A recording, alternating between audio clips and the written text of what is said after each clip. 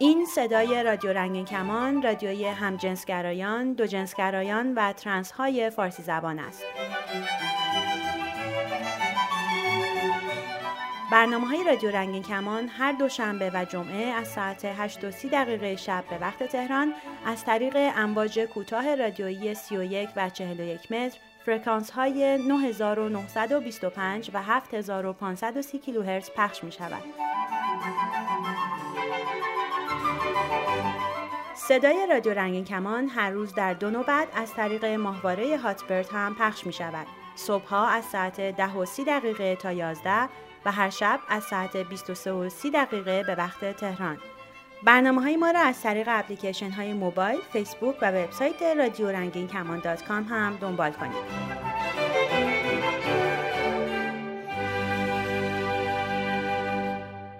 درود. به رادیو رنگین کمان گوش می کنید و من رها هستم.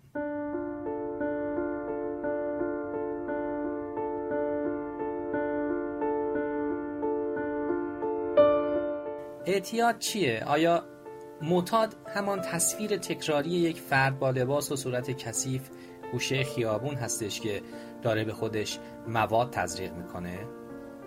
یا اینکه هر کسی میتونه در هر شرایطی گرفتار اعتیاد بشه؟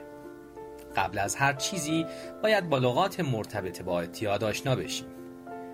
اعتیاد پاسخ فیزیولوژیک بدنه به مصرف مکرر مواد اعتیادآور.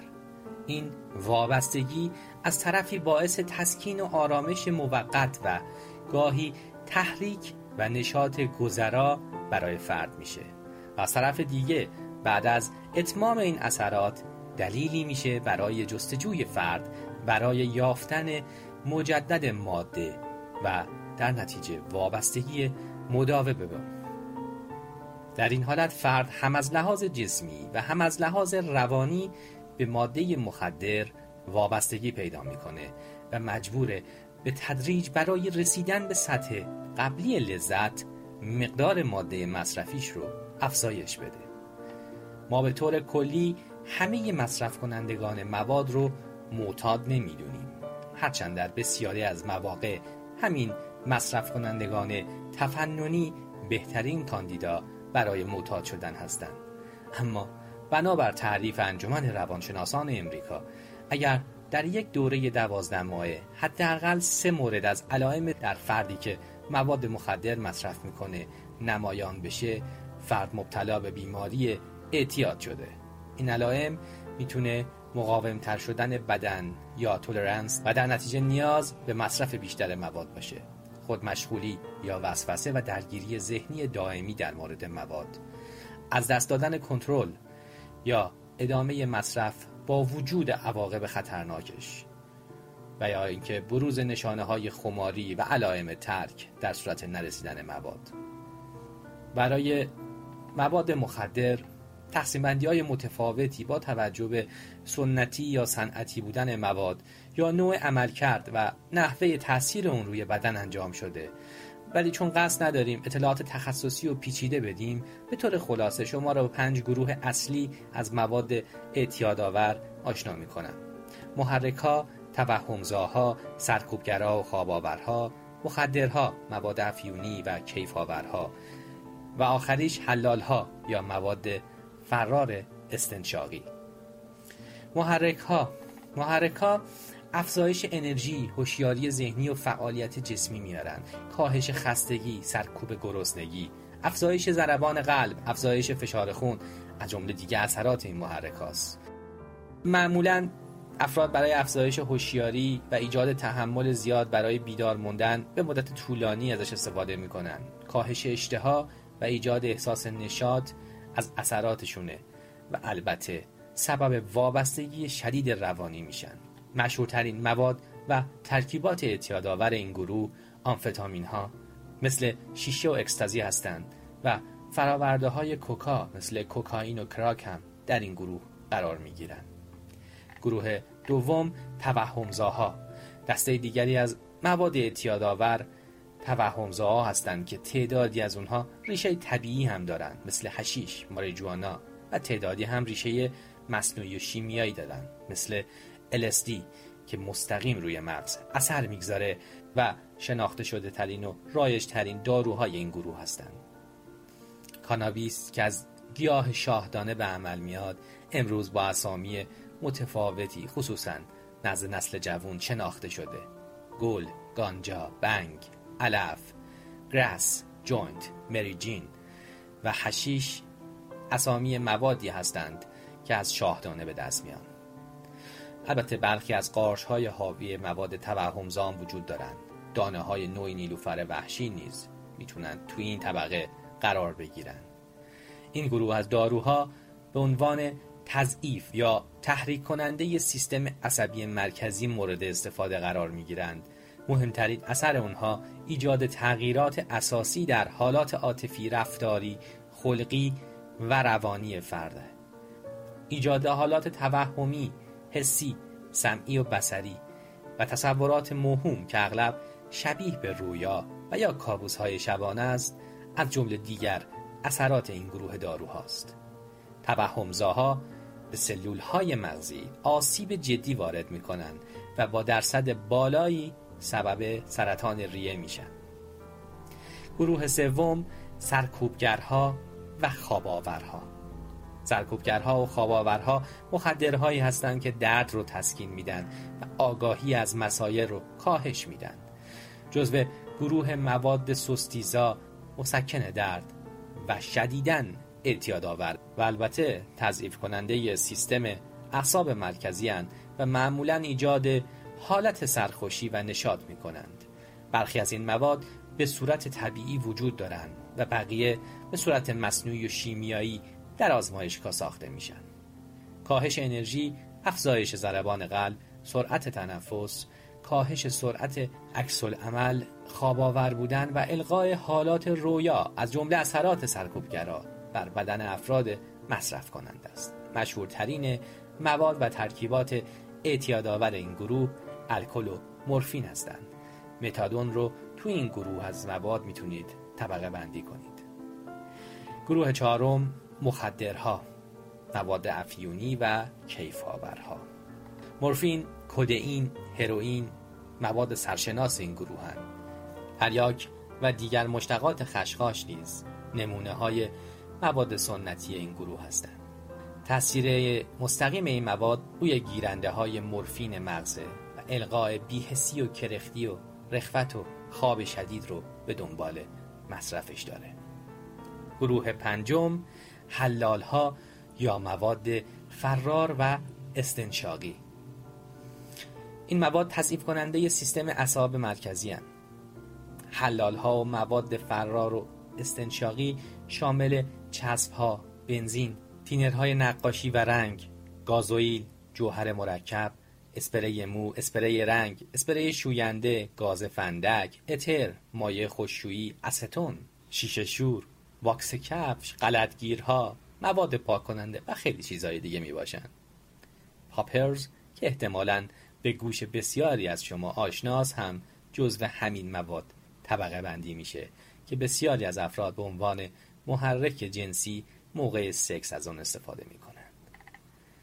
در برنامه بعدی به نحوه عملکرد بعضی از این مواد در مغز میپردازم و تأثیرات اونها بر روی خلقیات و عملکرد جنسی و سلامت روان مصرف کنندگان و خصوصاً در مورد مواد در دسترس و مورد علاقه جوانان یعنی گل یا علف و معنی اعتیاد روانی بیشتر حرف میزنم.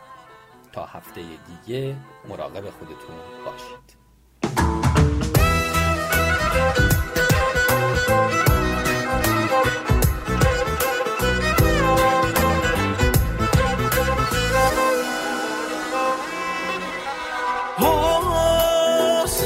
دوباره فکر تو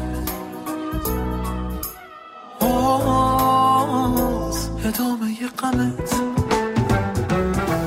این در یه عمر با منه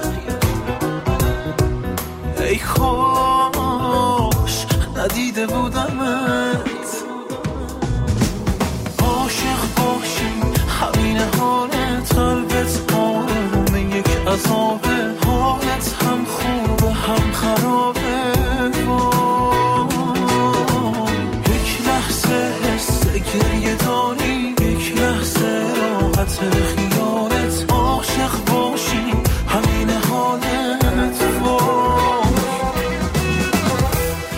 بیاین از زندگی صحبت کنیم. تلفن 201 818 649 94 06. باز هم تکرار میکنم 201 818 649 94 06. همینطور آیدی اسکایپ radio.ranginkaman. عاشق باشی دلت همیشه غرق یک آشوبه که برای قلب تستش انقدر خوبه که ازش نمیشه بگذری. عاشق باشی عذاب عشقتم به جونت میخری، بره بمونه پایین یک باوری ازش نمیشه بگذری. عاشق باشی همین حالت قلبت آرومه، یک عذاب حالت هم خوبه هم خرابه. یک لحظه حس گریه داری، یک لحظه راحت خیالت. عاشق باشی همین حالت وای. عاشق باشی همین حالت قلبت آرومه، یک عذاب حالت هم خوبه هم خرابه وای. یک لحظه حس گریه داری، یک لحظه راحت خیالت. آدرس ایمیل ما radio.ranginkaman@gmail.com.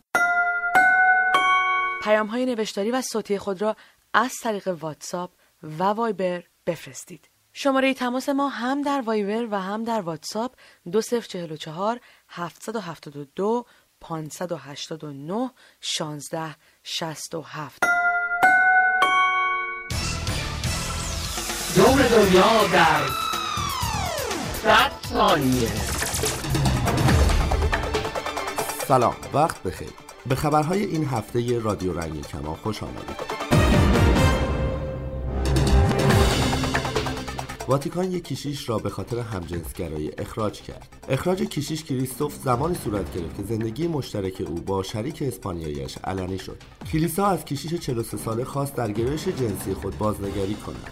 اما او نگاه کلیسا به خود را نگاهی غیر انسانی توصیف کرد و گفت زمان آن رسیده که کلیسا چشمان خود را در مورد یک کاتولیک همجنسگرا باز کند. اداره آمار بریتانیا اعلام کرد آخرین سرشماری تجربیش نشان می‌دهد که در سال 2014 بیش از 1 میلیون نفر از جمعیت کل کشور خودشان را گی، لزبیان یا بایسکشوال می‌دانند. در میان شهرهای مختلف بریتانیا، لندن با 200,000 نفر گی، لزبیان یا بایسکشوال بالاترین آمار را در میان شهرهای بریتانیا دارد.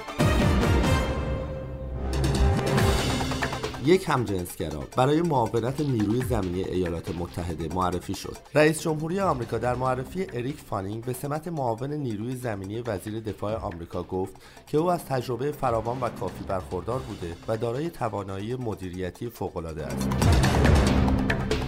و کنچیتا، خواننده ترنسجندر اتریشی، بعد از مدتی سکوت با یک ترانه تازه برگشته. او در این ترانه از جستجو برای یار زندگیش صحبت می‌کند، اما میگوید گشتم نیست، نگرد پیدا نخواهی کرد.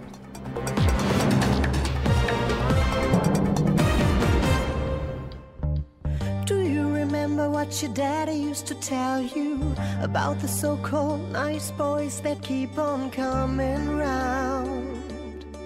He said they let you down. At 21 I bet you've seen a little heartache, but when you're 22 it's time to learn from your mistakes. But you don't expect the pain by the time you get to my age. Tell me, where have all the good men gone? Tell me, why they're taking all the just plain wrong, so wrong. Ladies, help me sing this song. I wanna know now. Tell me, where have all the good men gone? They're gone.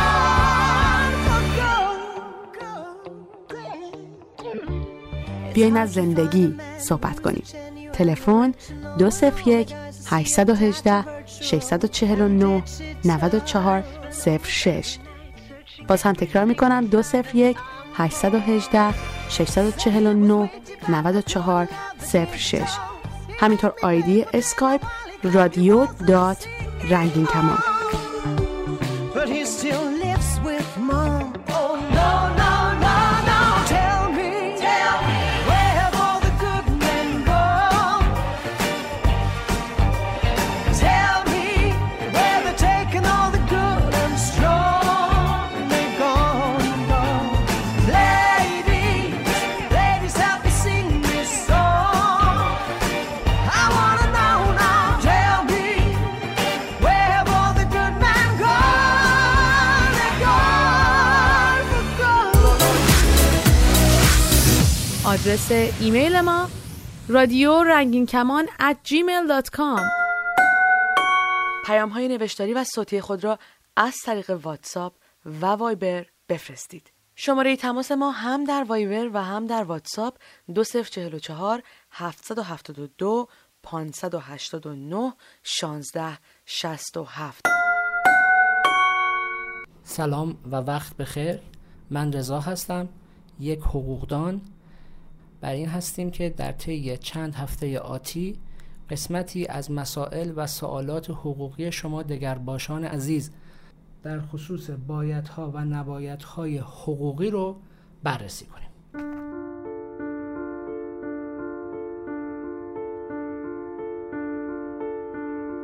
در صورتی که از یک فرد همجنسگرا شکایت شود، وی چگونه از این موضوع مطلع می شود؟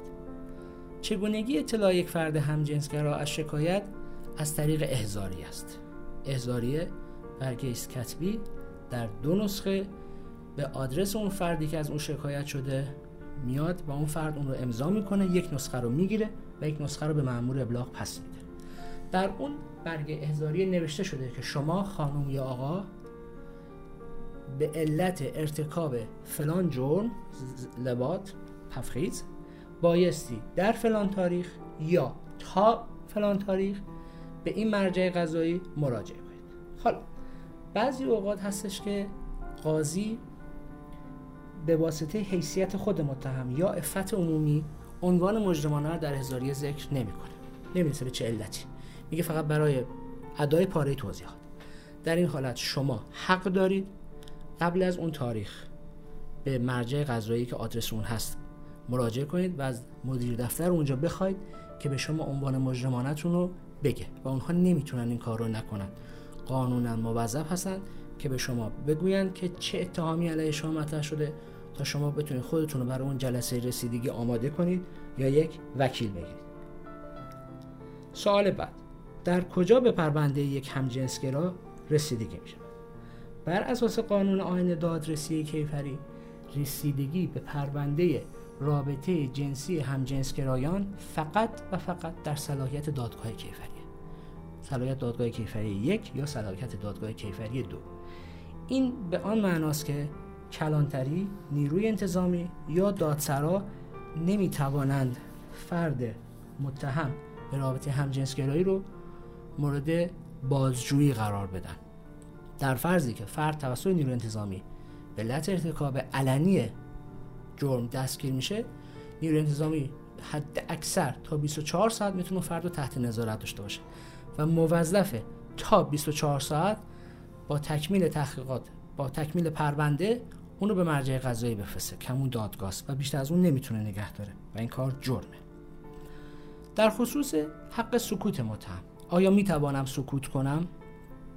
بله، شما در تمام مراحل دادرسی، یعنی از لحظه دستگیری، از لحظه احضار تا لحظه حضور و در تمام طول دوران محاکمه، سکوت حق شماست. چون که در قانون اصل بر بیگناهی افراده و چون شما بیگناه هستید، وظیفه طرف مقابل یعنی قوه قضاییه و دستگاه قضاییه که ثابت کنه شما مرتکب جرم شدید. پس شما میتونید سکوت کنید و هیچ کس نمیتونه شما را مجبور به اقرار یا صحبت کنه. البته نظر شخصی خود من اینه که فرد دستگیر شده که روبرو هست با اتهام همجنسگرایی بهتره که سکوت نکنه، اما صحبتی که میکنه تماماً بر مبنای انکار اتهام وارد شده باشه. به هیچ وجه در هیچ مرحله تحت هیچ شرایطی اعتراف و اقرار نکنه، رابطه جنسی خودش رو قبول نکنه و بر این دفاع پیش بره که من مرتکب این عمل نشدم، ادله شما اشتباهه، ادله شما درست نیست، من اون موقع اونجا نبودم، یا شاهد رو جرح کنه، شاهد رو قبول نکنه، سکوت نکنه. سوال بعد: آیا متهم به ارتکاب جرم همجنسگرایی حق دسترسی به وکیل دارد؟ جواب: بله. یک فرد متهم همواره میتونه در تمام مراحل دادرسی از لحظه دستگیری تا به انتهای مرحله محاکمه از حق برخورداری از وکیل بهره مند باشه و حتی در مورد جرم لواط که ممکنه مجازات اون اعدام باشه، دادگاه ملزمه با حضور وکیل فرد متهم رسیدگی رو انجام بده. در غیر این صورت اگر فرد متهم وکیلی در این دادگاه نداشته باشه، تمام تحقیقات و حکم دادگاه باطله و مرجع تجدید نظر اون رو نقض میکنه و دوباره به دادگاه هم عرض برمیگردونه.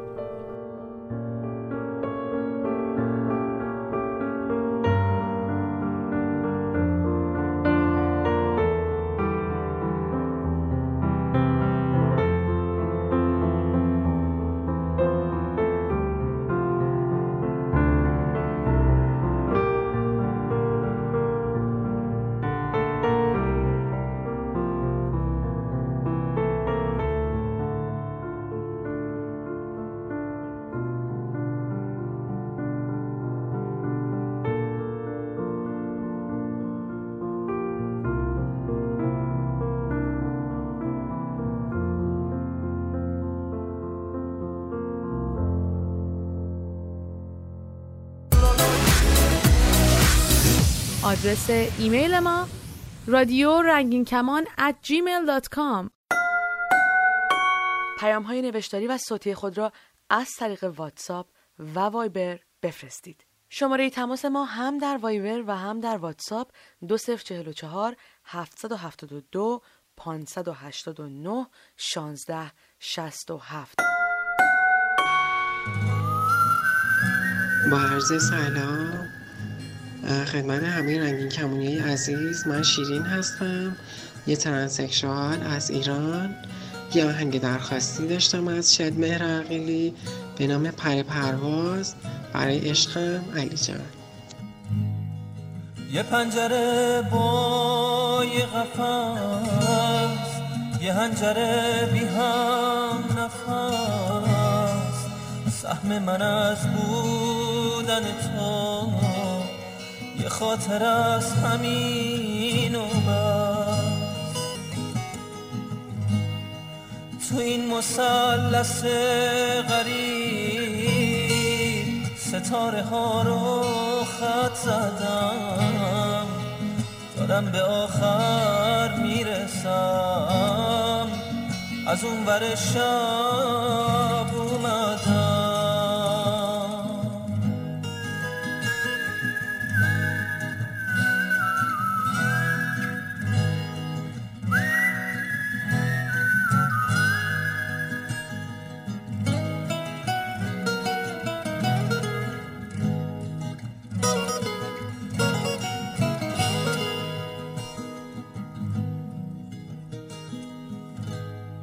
یه شب که مثل مرزیه خیمه زده رو باورم،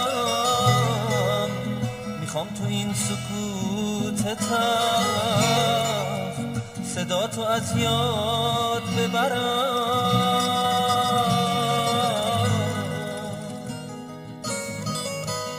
بذار که کوله بارم روشونه یه شب بذارم، باید که از اینجا برم، فرصت موندن ندارم.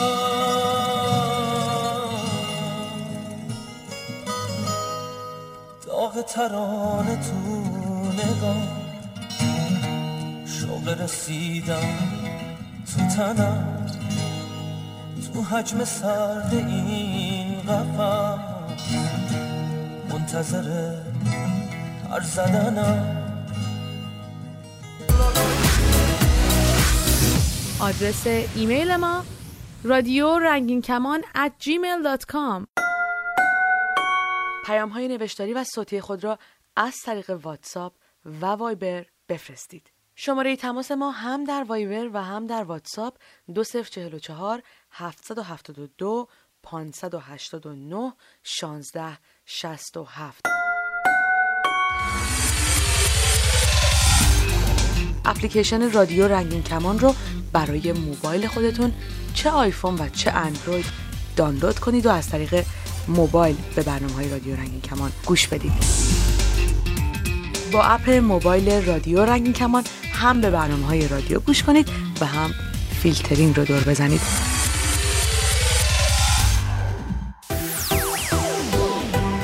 برای دریافت صدای رادیو رنگین کمان از طریق امواج کوتاه کافیه که از نزدیکترین مغازه فروش وسایل صوتی و تصویری یه رادیوی ارزون قیمت بگیرید که باند SW یا موج کوتاه داشته باشه. رادیو رنگین کمان هر دوشنبه و جمعه از ساعت 8:30 شب به وقت تهران روی موج کوتاه رادیویی 41 متر فرکانس 7530 کیلوهرتز پخش میشه. سیستم رادیو ضبط بسیاری از اتومبیل‌ها در ایران قابلیت دریافت امواج رادیویی کوتاه رو دارند. در باند SW دنبال فرکانس 7530 کیلوهرتز بگردید.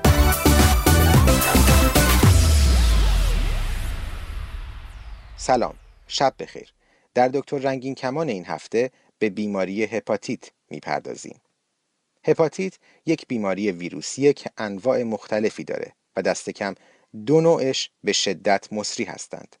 برای هپاتیت B واکسن وجود داره که تزریقش از جمله در ایران اجباریه. اگر تا حالا تزریق نکردید یا مطمئن نیستید حتما به پزشکتون مراجعه کنید. هپاتیت C اما واکسن نداره و باید از ابتلا بهش پیشگیری بشه. راه‌های انتقال هپاتیت درست مثل بیماری ایدز و ویروس HIV هست. این بیماری از طریق رابطه جنسی و درست مانند ایدز منتقل میشه. بهترین شیوه پیشگیری از ابتلا به این بیماری در رابطه جنسی استفاده از کاندومه. همیشه پیش از شروع سکس از شریک جنسی خود بی پرده سوال کنید که آیا آزمایش خون شناسایی بیماری رو انجام داده؟ بیرودربایستی سوال کنید آیا هپاتیت داره یا نه. حتی اگر گفت نه هم از کاندوم استفاده کنید و مطمئن باشید که کاندوم سوراخ یا پاره نیست. برخلاف ایدز شناسایی این بیماری چندان مشکل نیست و علائم مشخصی داره. برخی از این بیماران علائم سرشتی عفونت ویروسی رو نشون میدن از قبیل خستگی، دلدرد، درد عضلانی، تهوع و بی‌اشتهایی. ولی در موارد پیشرفته علائم نارسایی کبدی نیز بروز میکنه که شامل تورم شکم، اندامها، یرقان و خونریزی‌های گوارشیه. یه بار دیگه تکرار میکنم. استفاده از کاندوم و آزمایش خونهای پی در پی و مرتب میتونه از مبتلا شدن شما به این بیماری جلوگیری کنه. مراقب خودتون باشید. پیام‌های نوشتاری و صوتی خود را از طریق واتساپ و وایبر بفرستید. شماره تماس ما هم در وایبر و هم در واتساپ 2044 772 589 1667.